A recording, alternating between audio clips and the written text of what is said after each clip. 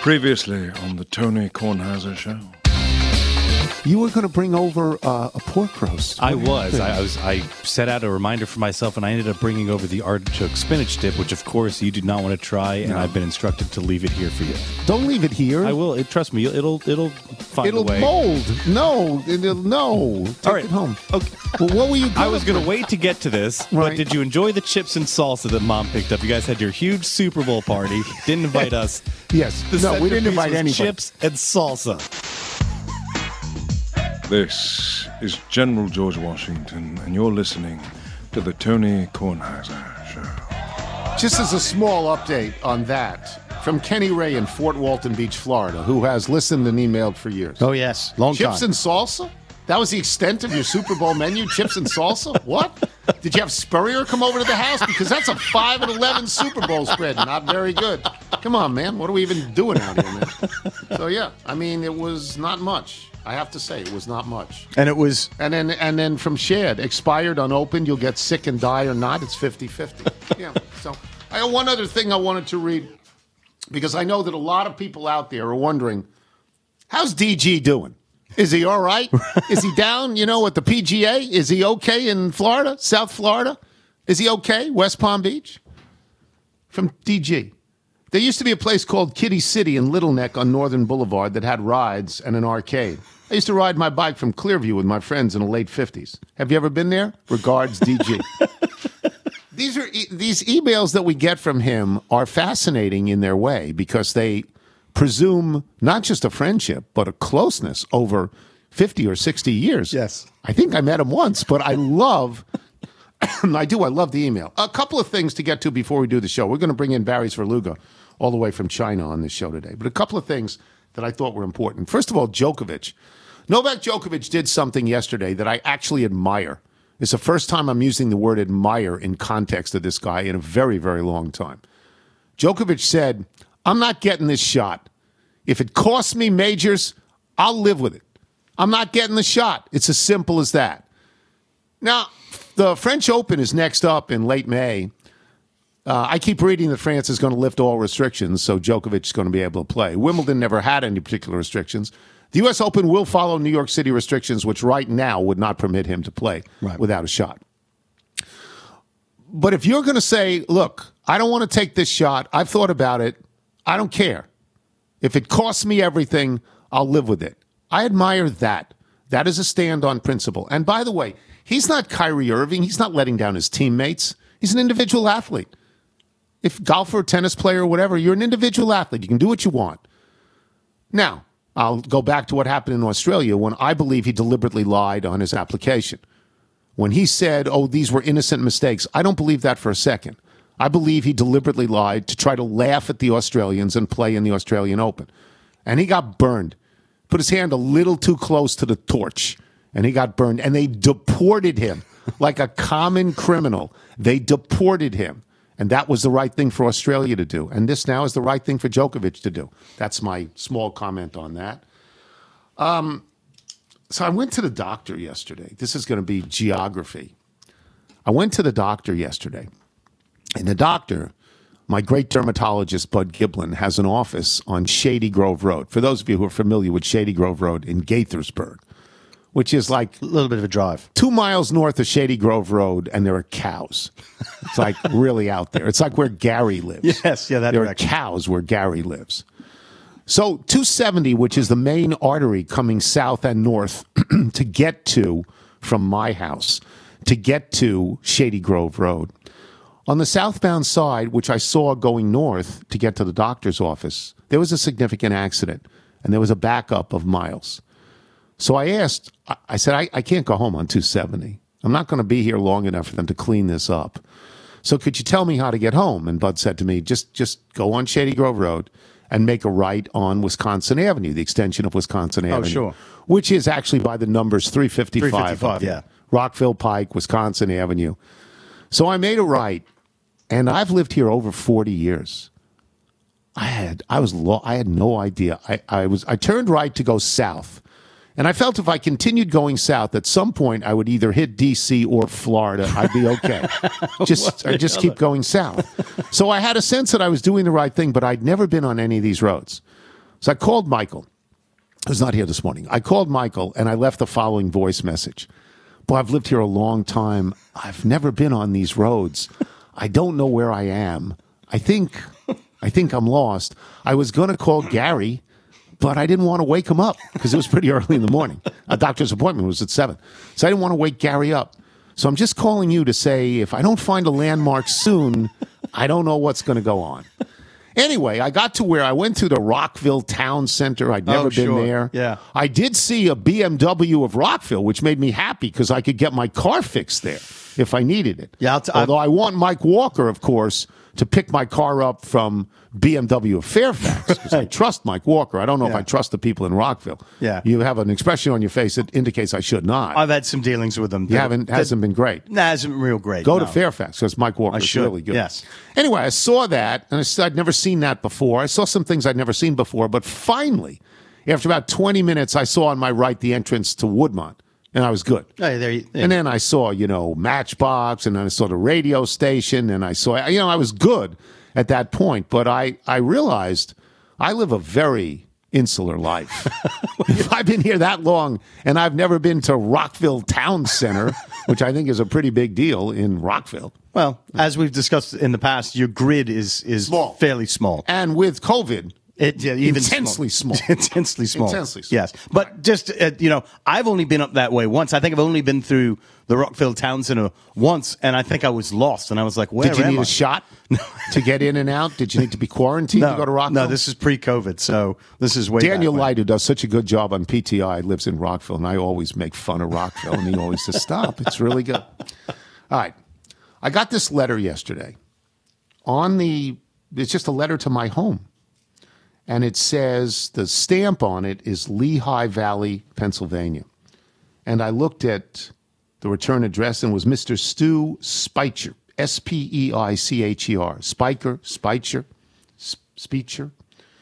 at something called Macungie, Pennsylvania, M-A-C-U-N-G-I-E. I've never heard of Macungie, Pennsylvania. Not familiar. I assume it's a pretty small town. But the fact that it's in the Lehigh Valley indicates to me that this is on the eastern side of Pennsylvania and maybe pretty near 81, which is the road to Binghamton.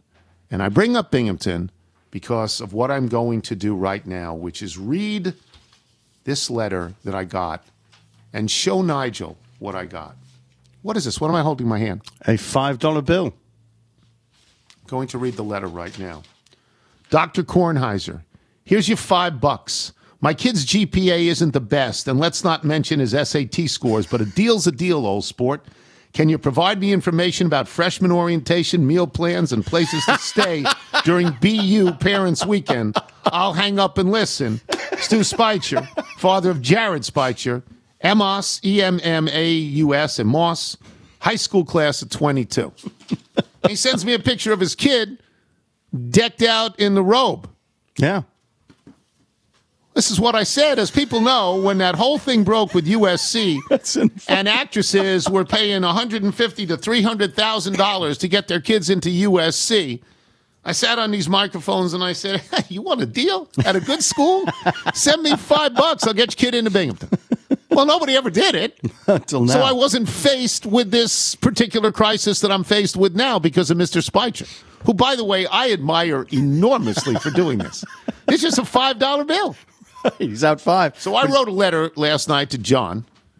John works at Binghamton and is my contact. And John is a guy who works in development and strategic planning for Binghamton and is good friends with Harvey Stenger. And John, every once in a while, writes me a note and he says, so-and-so made a great gift to the school. Maybe you'd call and say thanks on behalf of the school. I go, sure. I've done it twice already. I've done it with my old friend Larry Gainen, who I went to school with, and I've done it with a guy named Charlie Weissman, who endowed a beautiful scholarship. This is such a good story. They asked me to call Charlie. I call him. I don't know him. I get his wife. He's on a business trip to Florida. Mm-hmm. I get his wife on the phone. She's very amiable. We begin to chat. We talk about Long Island because she's very proud of Charlie and Charlie's mom, for whom the scholarship is named, and stuff like that. And at some point, we're chatting, and she says, well, what do you do for a living? And I said, well, I was a newspaper sports writer. And that's all I ever wanted to be, was a newspaper sports writer. And going to Harper College and Binghamton University helped me a lot. I said, Charlie's from Herrick's on Long Island. Probably when he was in high school, it's possible I was working at Newsday. He might have read one or two of my stories. That's all I say about myself. And I just say, just tell him when he calls you. Just tell him I called. And she goes, let me get your name again. How's that pronounced? I do all this. And I write John, and I say, man, Charlie's wife didn't know me from Adam, had no idea who I was. I hope this works out. And he says, oh, Charlie will call. Oh, Charlie called.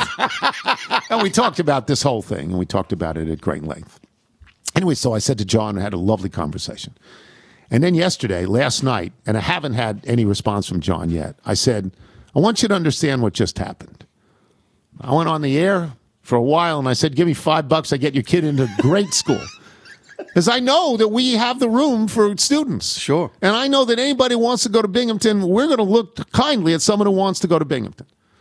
I said, his dad says he's not the greatest student in the world, but it seems to me we can make it happen, right? And I emphasized, I said, and I want to say we again, because I don't want to be in this alone. So this is one of the greatest letters I've ever gotten. I don't know if young Jared wants to go to Binghamton. I get the sense that this town, did you see where the town is? Yeah, Is it's a suburb of Allentown.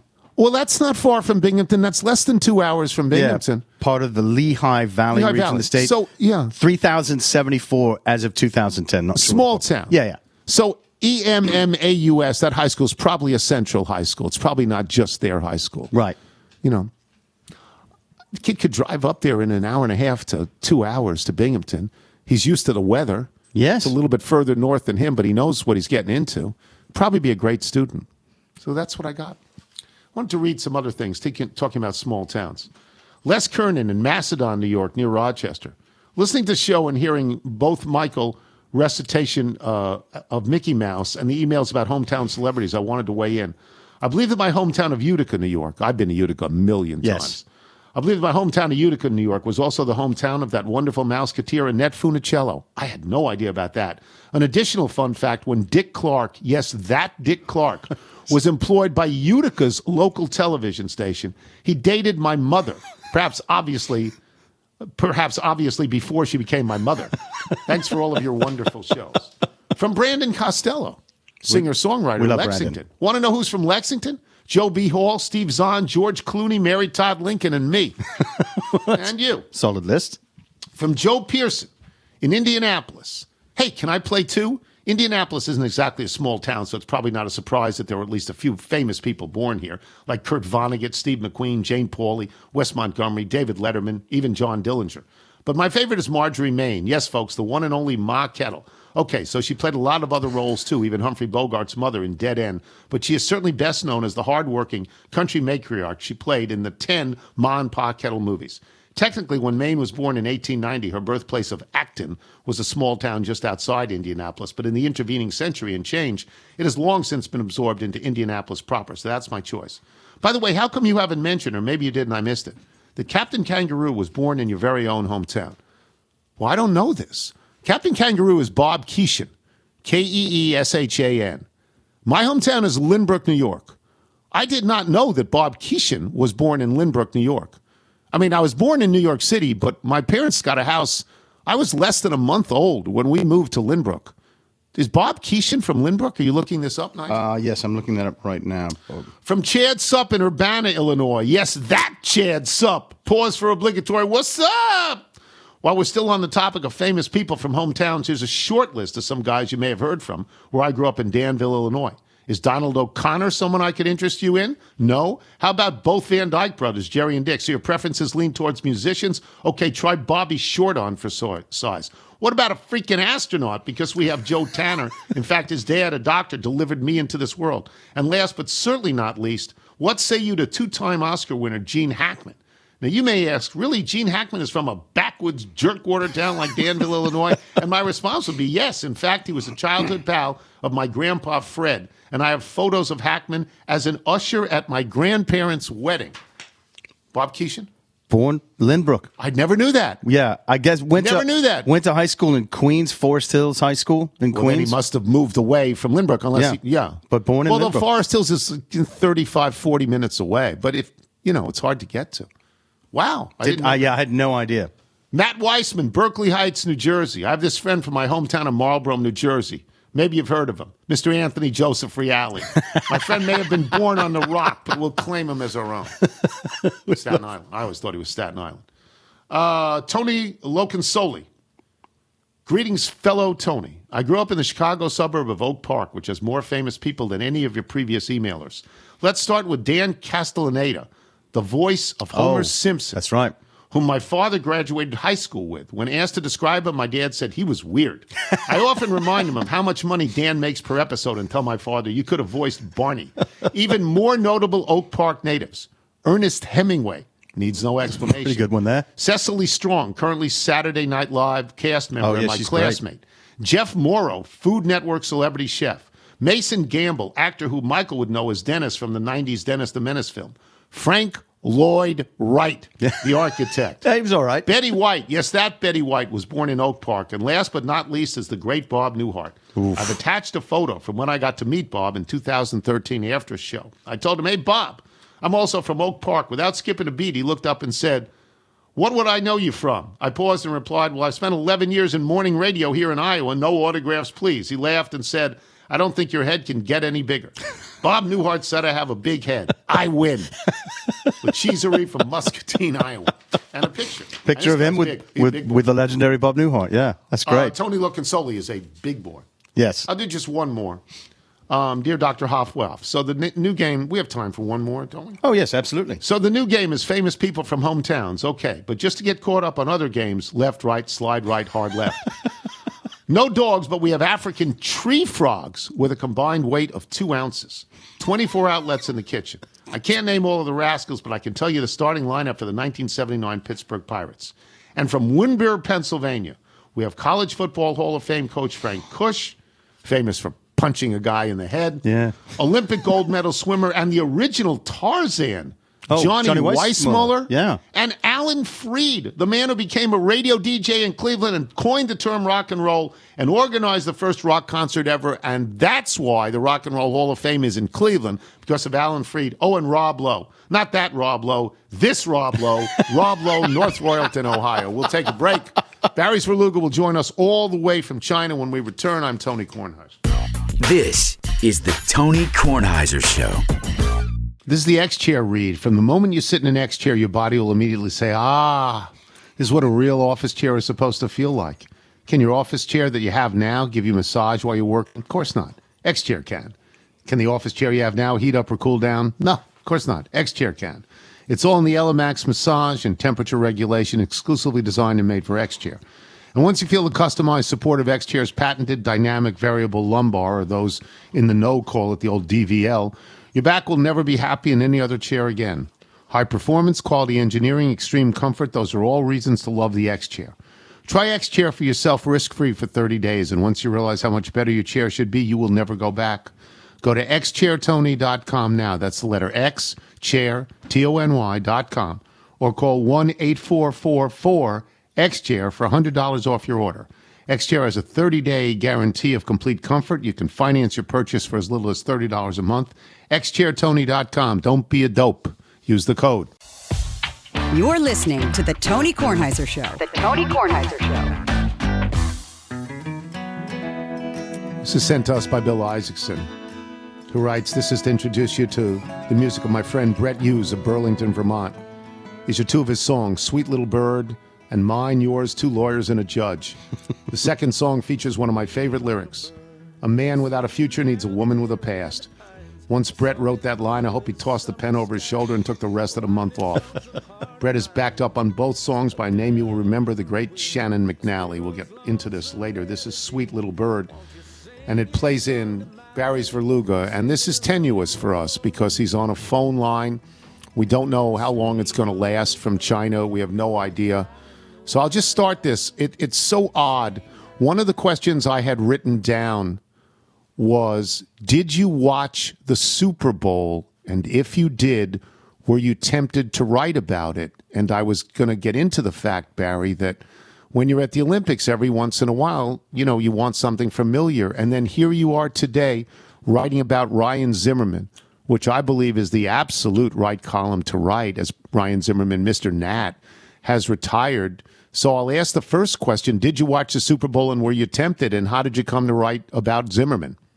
So I definitely watched the Super Bowl, and our IT wizard over here, Barry Doyle, hooked us up with the NBC coverage, which was great. So we were, Dave Sheinin and Adam Kilgore and I took an early bus into the press center, and it's possible that one of us popped a beer at 7 a.m, and Sheinin had a potluck list on the wall the night before who was going to bring what. I signed up for turkey chili. I had no idea I could not bring turkey chili. But yeah, we watched the Super Bowl, and we did watch it in the office, and it was on at 7:30. Kickoff was at 7:30 in the morning on Monday morning.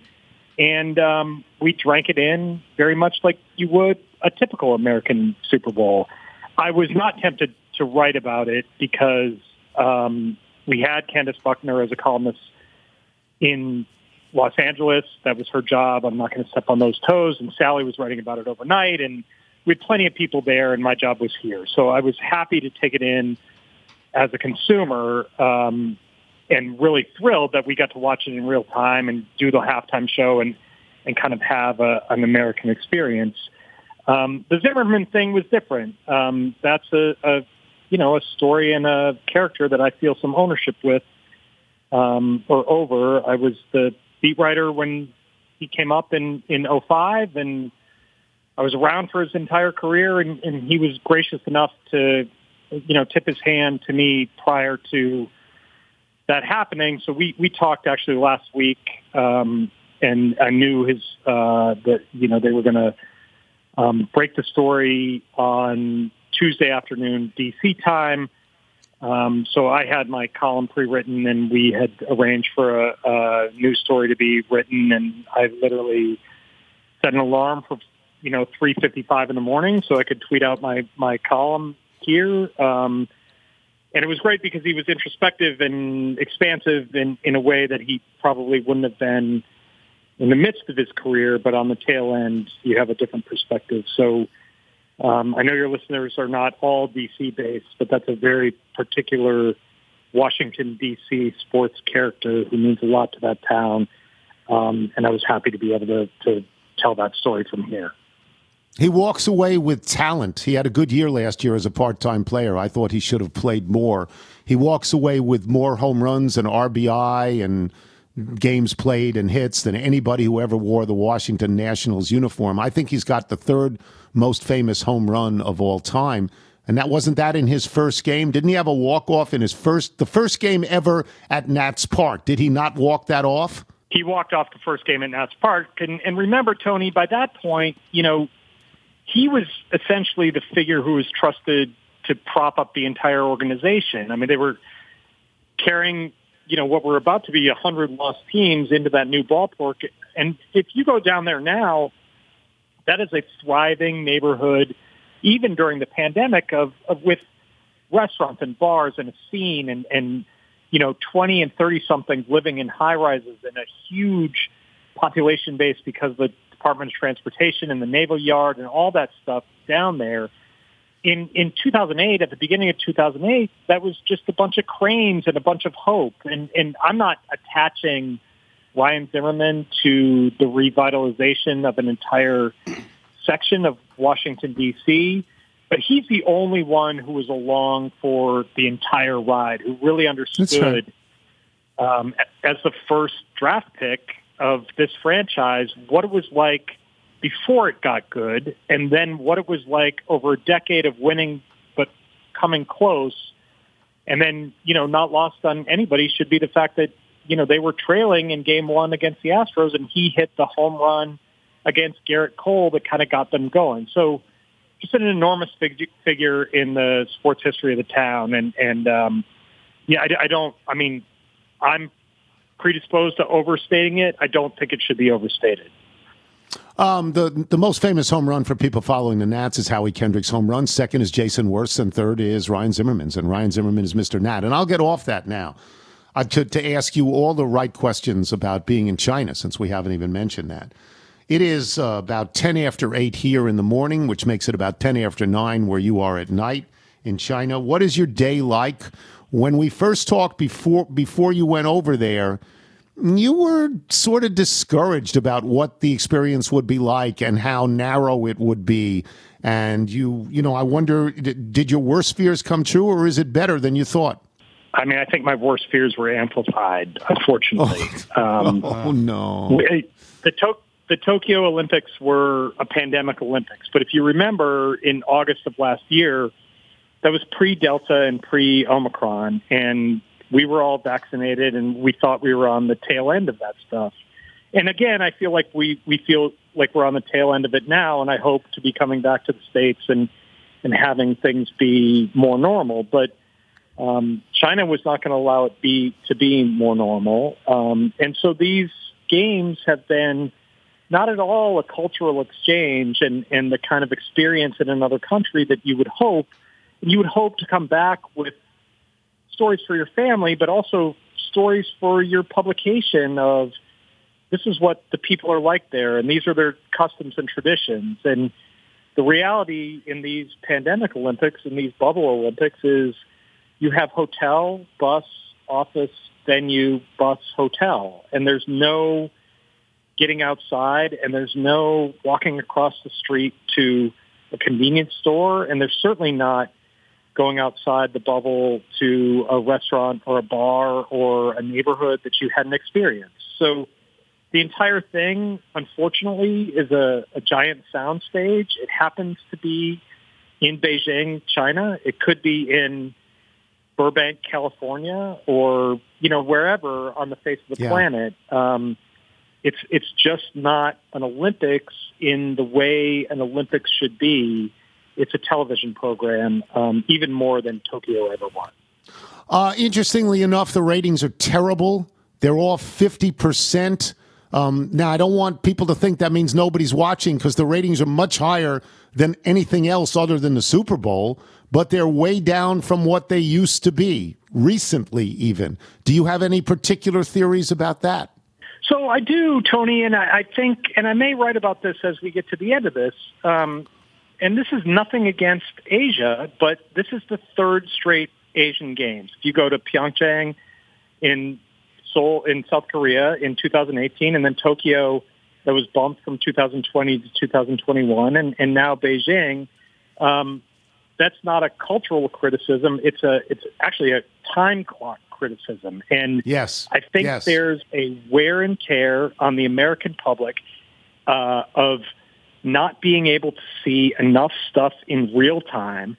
NBC can only package so much in that primetime slot between 8 p.m. and 11 p.m. where, the non-sports fan would come to it and say, oh, I'm really intrigued by X, Y, and Z.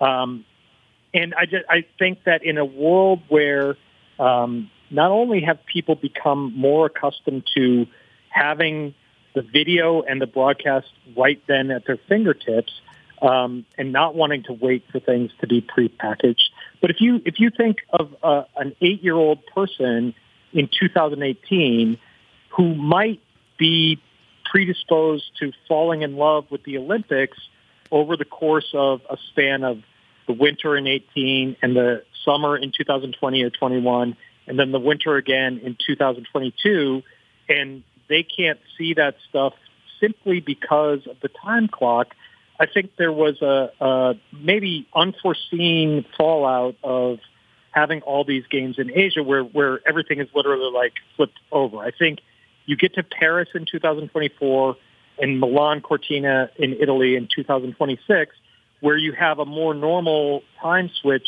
you might be able to get some viewers back because when you're done with your workday, you have a chance to consume them in real time. And that's really what I think people want. They want the drama in real time. I think there's a wear and tear over the last three that has eroded the American interest in the Olympics as a whole. I agree with all of that. I do.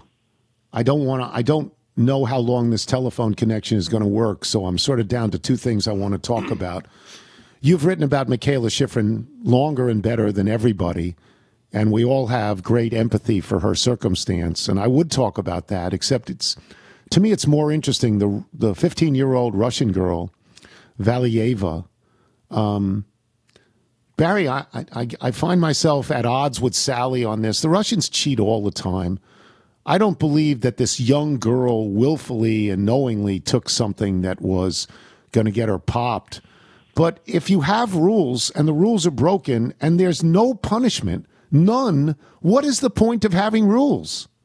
You're not wrong. And I mean, I think both of us have enormous respect for Sally's ability and her intellect. And I mean, it's great. It would be great to sit down and talk to her about it. But I don't agree with her on this one. But I do think that the fault is not at the feet of a 15-year-old girl. Right. It's at the feet of the International Olympic Committee, who was aware after the 2014 Olympics in Sochi, and honestly, after the 2012 Olympics in London, where they cheat all the time. And it's proven, Tony. It's proven not only that they cheat, but that at least at some point in time, it was a state-sponsored cheating system. And if you talk to people who are athlete advocates, because these poor Olympic athletes do not have enough of them. They don't have a union like Major League Baseball or the NFL has. They're disparate, and they're looking for their one chance in every 4 years to have some sort of commercial value. If you listen to those people, their understanding is that if you're a Russian athlete, it's decided that you're either in or you're out. You're going to go along with this doping program or you're not, and there are going to be ramifications if you don't. You're not going to have the opportunities if you don't. And so the International Olympic Committee in 2016 had the opportunity to ban Russia, and not ban Russia, which they would claim they did, but ban all Russian athletes from these competitions, and they did not. And it doesn't matter that that Russian athletes are here competing not for Russia but for the Russian Olympic Committee. No, it does not. Like that is semantics. It's athletic semantics, and it has cast a pall over these games unnecessarily, because I would argue that the IOC and the Court for Arbitration for Sport and WADA itself should have had a stronger fist 6 years ago, because that would have squashed the idea that some 15-year-old girl from Russia is messing with the system. She's a pawn in all of this, and it's overshadowed the games. I agree with that. All right, I'll get you out of here on this, and I'll go back to Michaela Schifrin, who's not going to win any medals, and that's fine. She's won gold medals before. She's maybe the greatest skier of all time, actually, greatest American skier anyway of all time. Do you think she'll ever ski in the Olympics again? And even more narrowly, do you think she'll ever ski again competitively? So it's a great question. And I would say, even though this sounds really naive, I mean, if you told me 3 weeks ago what was she supposed to medal in more than anything, I would say the Alpine Combined, which is, in my world, tomorrow, still Thursday, out there. And that's what I'm headed up to see. So, that's the one where she's very versatile, and she should be able to, in theory, she should be able to medal in her sleep. The problem is she can't even sleep in her sleep right now. And so it's a question about what is her medal state. She is, without question, an extraordinary athlete, a gold medal winner twice over, and any American alpine skier would sign up for 2 gold medals and 3 Olympic medals overall at the beginning of their career. She would stand here right now and tell you she did not meet her own expectations at these Olympics. And so I think she's both a fascinating character tomorrow in the Alpine Combined and a fascinating character going forward, because she's 26. She absolutely could ski through 30 to Milan Cortina at a venue where she, unlike her Olympics to this point, which have been Sochi and Pyeongchang and Beijing, she would be tackling a situation that she's wholly familiar with, because these skiers They know Europe. They ski there all the time. They're familiar with the customs. All the routines would be the same. Nothing would be different. I have been on the Schifrin beat since before 2014. I try to be clear-headed about it, and I know that skiing out in the slalom and the giant slalom before the sixth turn is just completely shocking. I'm fascinated to see what happens tomorrow, and then, as you pointed out, I'm fascinated to see what happens the next year and 4 years from now, because I think everything's on the table. Yeah. Thank you so much for being on. You're doing a great job there. I feel terrible that you can't eat the food and see the places and travel without restrictions because, as you say, it just becomes a television show on a soundstage. That's too bad. But thanks. We'll talk soon. Thank you, Barry. Thanks, Tony. And I don't want to overstate it. It's a privilege and an honor to be here for the Post. So but I just want to convey to the listeners that it's not what it seems to be sometimes. So I appreciate it. Barry's Verluga, boys and girls. We will take a break. Jeff Passan will catch us up on whether or not there's going to be baseball. When we return, I'm Tony Kornheiser. This is the Tony Kornheiser Show. This is a new ad. This is for Trade. I believe that's the name, Trade. I'm going to read this cold, so you understand what it is, and then I'm going to tell you about the letter I got. 90% of coffee from the grocery store is actually stale. You heard that right. The coffee you know and think you love needs an upgrade. Instead of rebuying the same old, let Trade Coffee, Trade, Trade Coffee send you something freshly roasted that you're literally guaranteed to love. Trade sells the freshest roasted and ethically sourced beans from America's best independent roasters. They ship free to you as often as you like, whole or ground.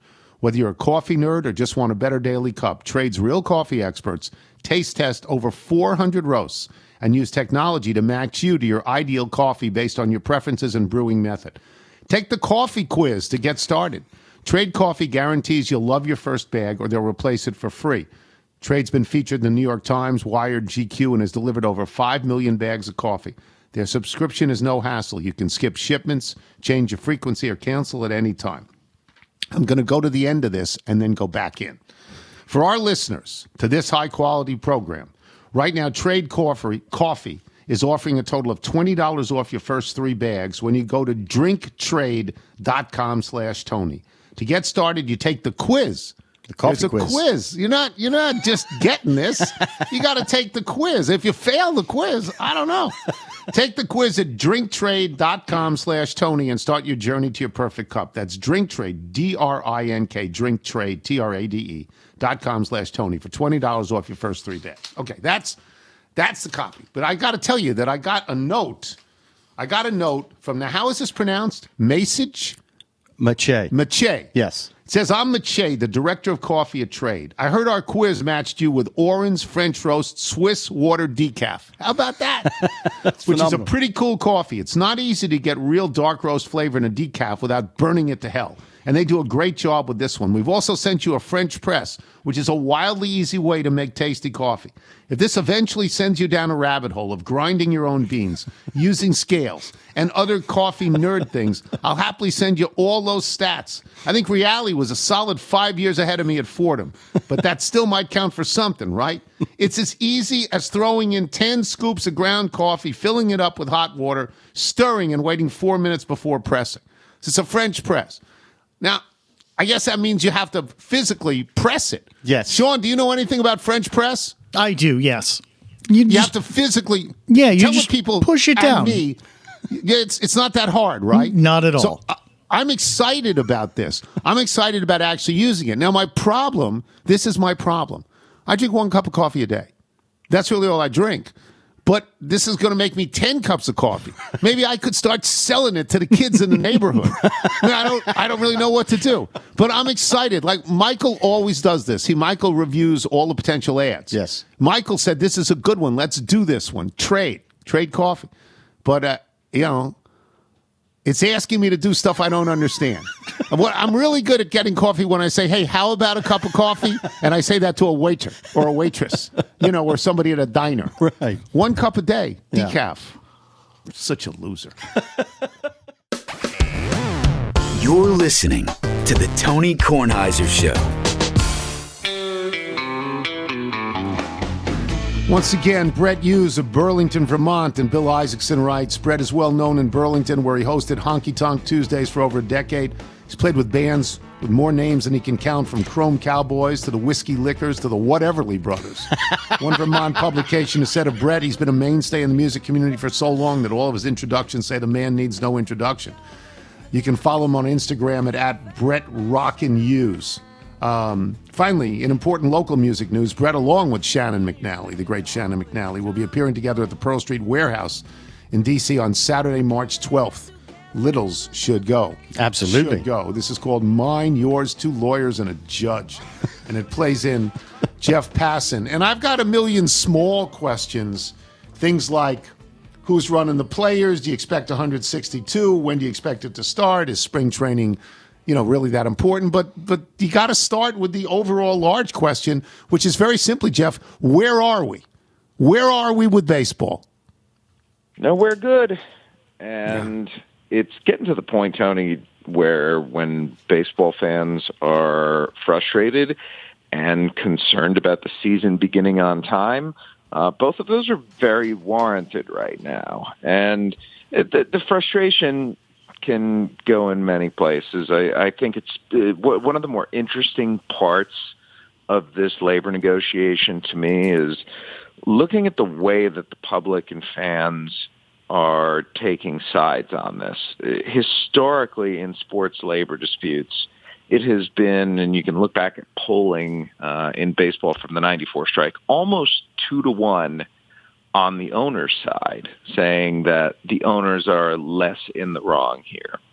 The way I sense it now, and I know social media can twist your opinion a little bit, and you have echo chambers, but I think this plays itself out publicly outside of social media too. It's almost flipped. I mean, the players have, I would venture to say, almost 2-1 greater support than the owners at this point for all those who actually still care enough about baseball to really give a damn about this whole thing. What is the player's main objection, or what is the player's main goal here? What is the thing that they're not going to give in on? Oh boy. I look at this like it's a math problem. And at the end of the day, what the players are looking for is not so much a single thing, like we've had single issue strikes in the past. In 81, it was about compensatory picks for free agency. This is more nebulous. This is more about fairness, but more than fairness, I think it's about guarantees. And what I mean by that is you look at a couple of data points.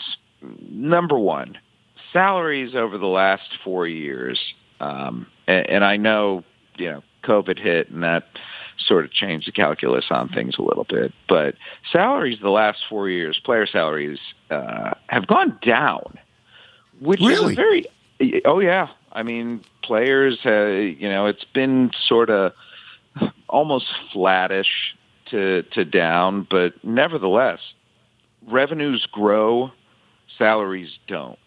And that indicates something to players, which is that their share of this pie has gone down. And unlike the NFL, the NBA, and the NHL, they're not guaranteed a particular share of the pie because they don't have a salary cap system. And essentially, once you start splitting revenues, that's the framework for a cap. And baseball players historically, yes, and they don't want that. That's yeah, right. they don't want that. Right. You want to talk about a single issue? That's what 1994 was about. So it's more, I think, about the guarantee of what they can get. Because if you look at it, I'm going to take a single issue, for example, service time manipulation. I think any reasonable human being can look at what happened with Chris Bryant. You need 172 days on the big league roster, Tony, to get a full year of service. And, of course, after 6 full years of service, you reach free agency. Chris Bryant got called up so that at the end of his first year, he had 171 days of service, which means that the Chicago Cubs had him under control for 6 full years in addition to that, Yeah. like 15/16ths of a year that they got from him, or 171 out of 172. It turns out. The players want a situation like that where you have a high achieving guy who doesn't have a full year of service to be able to earn service time to round up to give him that 1 year in his first year. The league wants to incentivize teams not to manipulate service through draft picks. And so on one side, you've got the league that's saying, we're not going to guarantee these players anything. We're just going to try and put rules in place so that teams think that it's the right thing to do and thus go out and do that. And the players are saying, no. We don't trust you guys worth a damn. That's right. Because That's right. we're in a sport that's making more money, and somehow we, the product, are making less. And so why should we trust you to follow through with these so-called incentives when all you could do is say, hey, the rules of Major League Baseball say that after 6 full years of service in the major leagues, we become free agents. And yet, in practice, it is 7 years ostensibly. And this has been going on, Tony, again and again and again for years now. I mean, service time manipulation is nothing new. So I think what this is, it's the manifestation of years of built-up mistrust. And at the heart of that, from the player side, is Rob Manfred. Let me, and he's the leader of the baseball establishment, and they don't even want to sit down with him. And then the people on the other side don't want to sit down and think that Scott Boras has anything to do with it.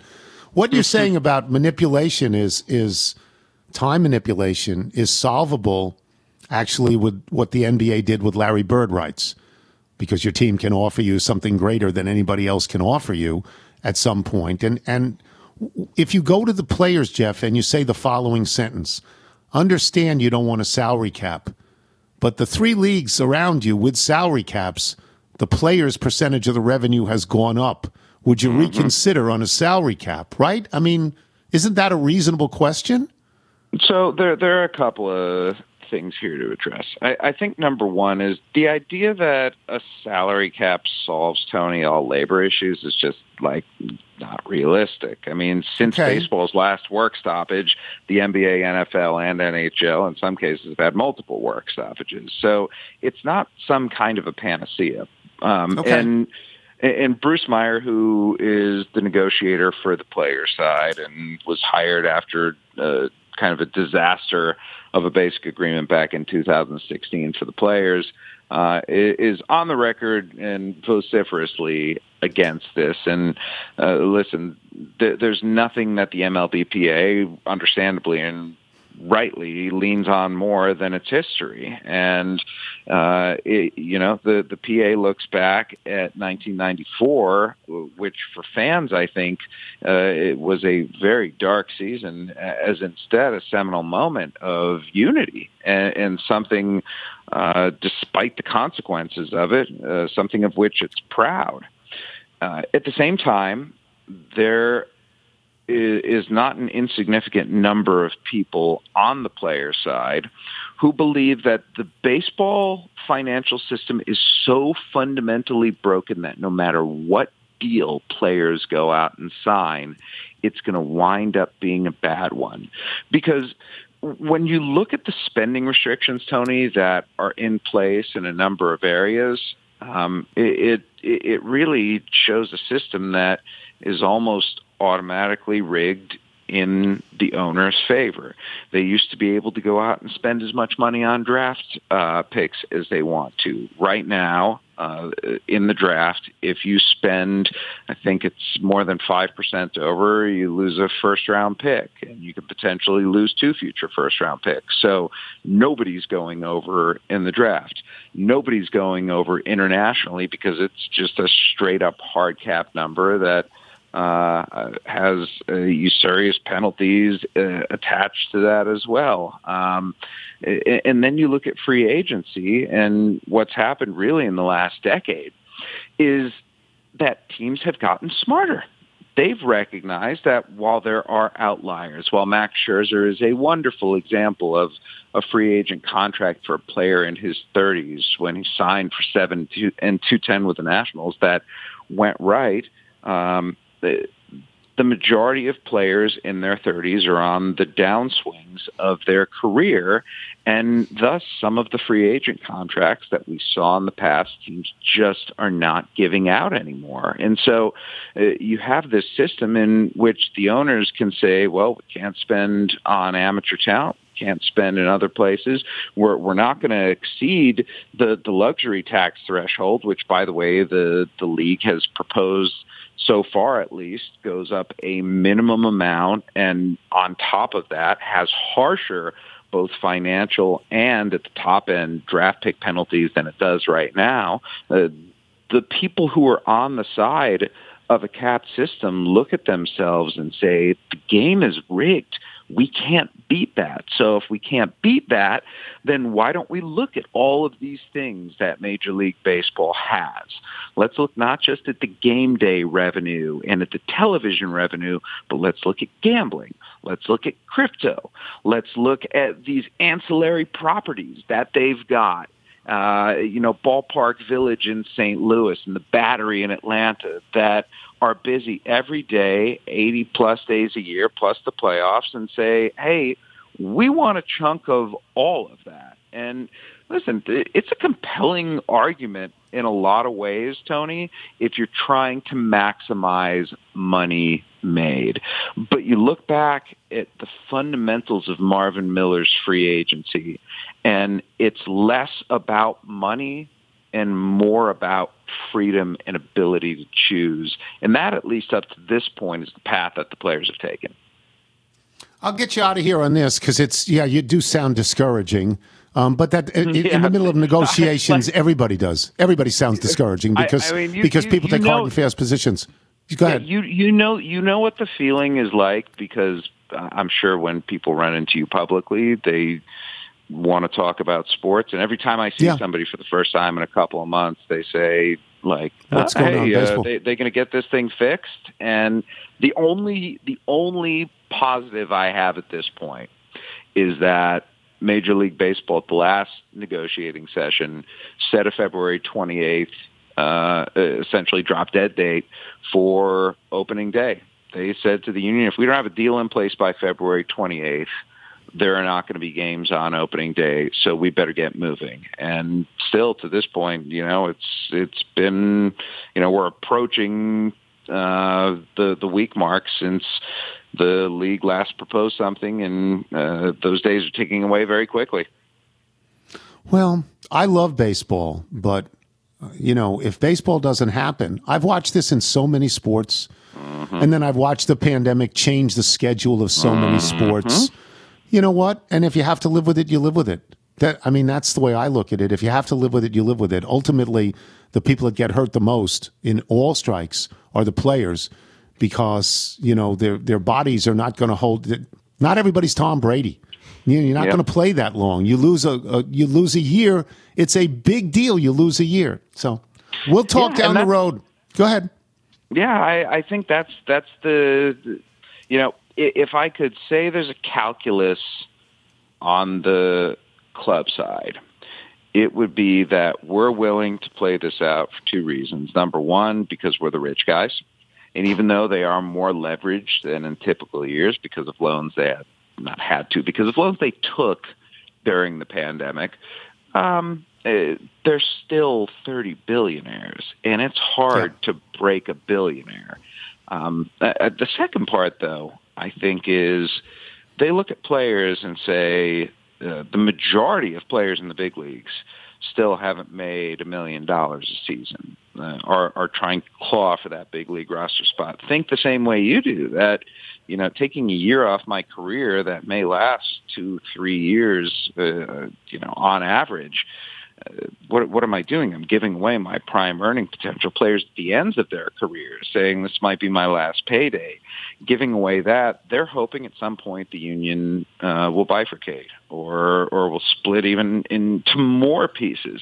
And the entire thing, if you see in their public statements, Tony, that the players have been preaching, is we are unified. And from all I can tell, that much is true. But to me, the interesting part isn't as much their unification as it is their radicalization. I've never seen players like this in the near 20 years I've been covering baseball. They're pissed, they're together, and they believe their fight is as much a moral crusade as anything. Well, if ththat's the case, then they're not going to see baseball for a while. We'll see. But we'll talk much more about it. Thank you, Jeff. Thank Thanks, you. Tony. Jeff Passan, boys and girls. He knows this stuff. Yes, he does. If he's discouraged, we're discouraged. We'll take a break. When we come back, email and jingle. I'm Tony Kornheiser. You're listening to The Tony Kornheiser Show. Here comes Tony's mailbag, going to read some faxes and your notes.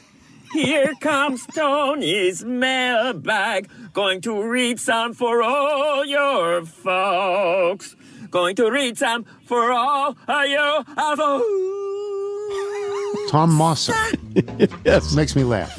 Always from It's always Pittsburgh. good. Yes. You want to do the Bethesda Bagel read? Yes, thank you. Bethesda Bagels. We love them. You would as well. Just go to BethesdaBagels.com for the location in the D.C. area nearest you. Then pop on in and you'll be thrilled. That'll do it for us today. Before we get to the mailbag, let me just say, what's the matter with the clothes I'm wearing? Can't you tell that your tie's too wide? Maybe I should buy some old tab collars. Welcome back to the age of jive.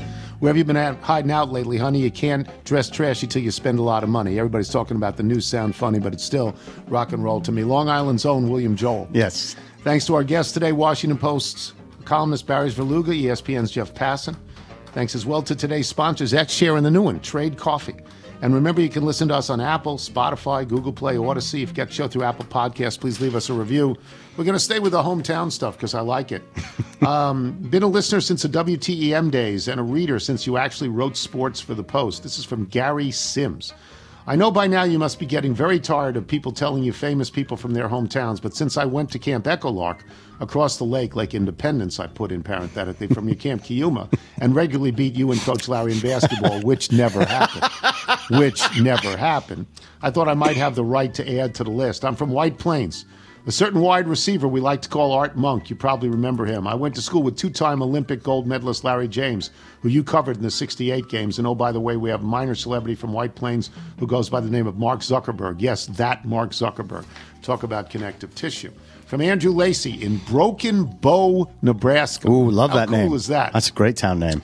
My hometown of Scottsbluff, Nebraska doesn't have a lot of famous people we can claim, but it is the birthplace of Randy Meisner, the original bassist for the Eagles. Yeah. More importantly, a young Steve Sands briefly spent time at the local TV station here and early in his career, so we got that going for us, which is nice. From Nick Crow in Rockford, Illinois, the Rockford Peaches are from Rockford, Illinois, as well as Cheap Trick. Oh, that's right, from League of Their Own. Oh, yeah, that's the women's team. It's wonderful. Yeah, great movie. Fred Van Vliet is also from here, All-Star, baby. We even have a Subaru dealership and an Applebee's. Well, isn't that lovely? Steve Gilmore, number of outlets, no idea, but more than one and less than 20. Famous people from Salado, Texas, 0. But Billy Idol shot me the finger once, so maybe that's something. Personal info, I'm on a 22-game win streak on Wordle. I thought you should know. Edith Saliza. Who's this from? Oh, from Steve in Forest Hills in Queens. Carbone sounds nice and all, but I'm wondering if you can help me. You see, I'm looking for a place called Leho Fuchs. I want to get a big dish of beef chow mein. Ooh, Werewolves of London, baby. Warren Zevon. Brian in Connecticut. Can someone please tell Nigel that on this side of the pond, effort is a noun, and can I get a T-shirt? What? What T-shirt? I'm going to give out T-shirts. We don't have T-shirts. We're efforting that as we speak, We don't okay? have T-shirts. Brian, who went to a school, he says, for the non-rich. From Chris Ungvarsky. As a fellow New Yorker, I grew up in Horseheads. That's in upstate New York, a town much closer to Binghamton than Stony Brook. That's its name? Horseheads. Yeah. It's near Corning. Okay. Then Stony Brook. Eat at Stony Brook. And a current Estonian, I've especially enjoyed the recent Bills fan and Eastern PA activity in the mailbag, so much so that it inspired me to write and provide insight to your weather-related quandary from a few pods ago. Why does 50 degrees feel cold in the fall and warm in the spring? The short answer is humans cannot feel temperature. They can only feel change in temperature. Test it before you get on that bike tonight, dressed in white. Touch the metal frame, then feel the rubber wheel, then touch a piece of wood nearby, assuming you're in a garage and not in an illegally parked trailer on a residential street. They don't feel the same, but they're all the same temperature. The coldest material feels coldest because it takes your heat faster. The higher the thermal conductivity, the faster the change in temperature and the colder it feels. This is why when the weather turns from 70 to 50 and then from 30 to 50, that 50 feels totally different. We've adapted and are simply sensing the change. If you enjoyed this little thermodynamics lesson, could I be the official chemical engineer of the show? Sure. Sure. It'll be one more notch in my belt, which I need because, like Michael, my dad tells me I'm talented all the time, but he's still working, so maybe I'm not that talented after all. P.S. The show stinks, but God help me, I love it so. From John Stadola, the Gonzaga class of 1965 and Notre Dame 1969. What do your football prognosticators predict the over-under on the completion of the purple line will be? Montgomery County now says 2026. I'd wager on 2028. Anyone want the under? No. Love to hear what Carville has to say on the subject. From Dana Ost in Columbia, Maryland. Recently, my favorite part of the show is not your amusing opening anecdote, the musings of your exciting guests, or hearing the monkey be contrarian to Chuck Todd. Instead, I love hearing your reads for the X chair. The ad takes on a new meaning every day when you announce. From the moment you sit in an X chair, your body will immediately say, ah. And sometimes you read it like, ah, this is so lovely and relaxing. I've heard you read it like, ah, this is something new. And once it definitely sounded like, ah, this is excruciating, which I don't think is what X chair had in mind. I look forward to your next interpretation of shh. And one more from Skylar O'Brien. As an economics major who now sells chocolate, let me be the first to inform you that the economist you were thinking of is John Maynard Keynes. There we go. Milton Keynes is the result of the smushing of Milton the poet and Keynes the economist. It was chosen because it was a new city designed to help relieve some of the housing constraints in the 60s. On another note, I live in Waco. Do I need to say what famous person or group is from this paradise? Best, Skylar O'Brien. P.S. I'd sign like DG, but that would leave us at SOB. It's funny. If you're out on your bike tonight, everyone, as always, do wear white. Now, if there's anything I can do for you, well, I certainly hope you'll die soon. Broadcast news, baby. I certainly hope you'll die soon.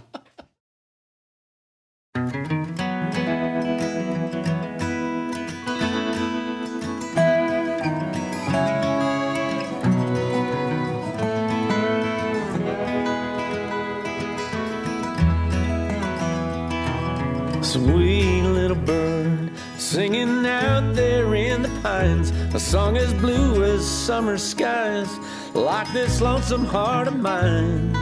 A dove, a whippoorwill, a sparrow's lonesome melody. Won't you sing your song to my love? Send her running home to me. Sweet little bird, go and find the one I love. Sing her back home to me, got her to me from above. A dove, a whippoorwill, a sparrow's lonesome melody. Won't you sing your song to my love? Send her running home to me.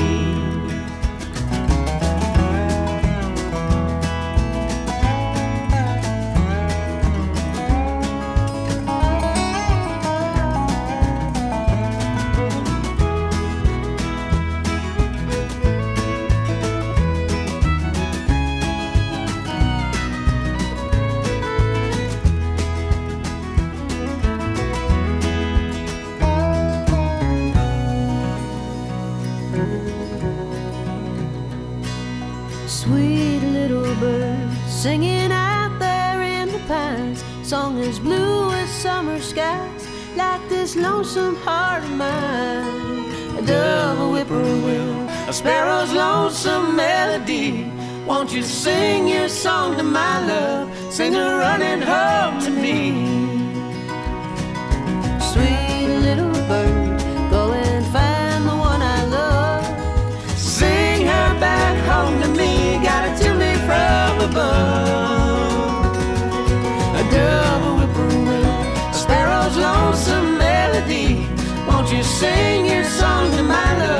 send her running home to me.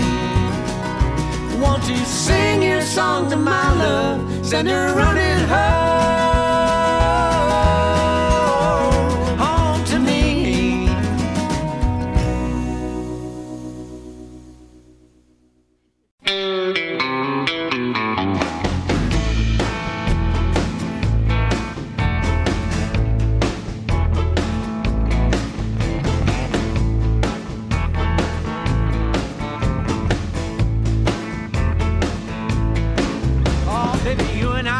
Troubles of the hurting, cheating kind.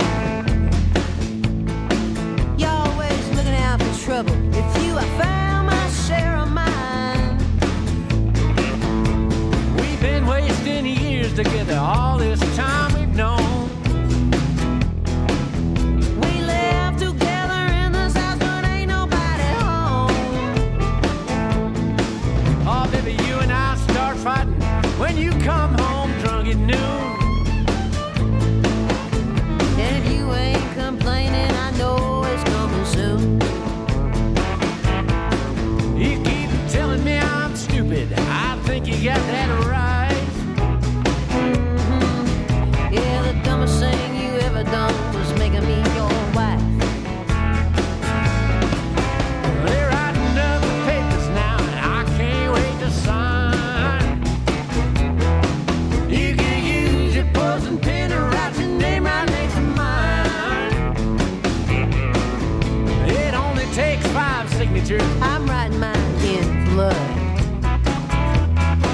I sign mine, you sign yours. Get 2 lawyers and a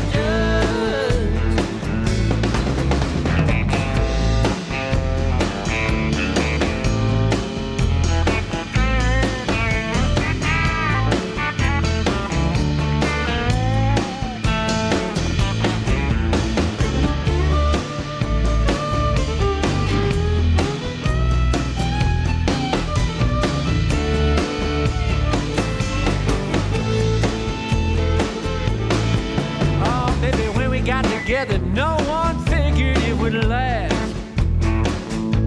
How a man without a future meets a woman with a past. Still, there was that time when we kinda got it right. Right up until we burned it down there on our wedding night. Oh, they're writing up the papers now, and I can't wait to sign.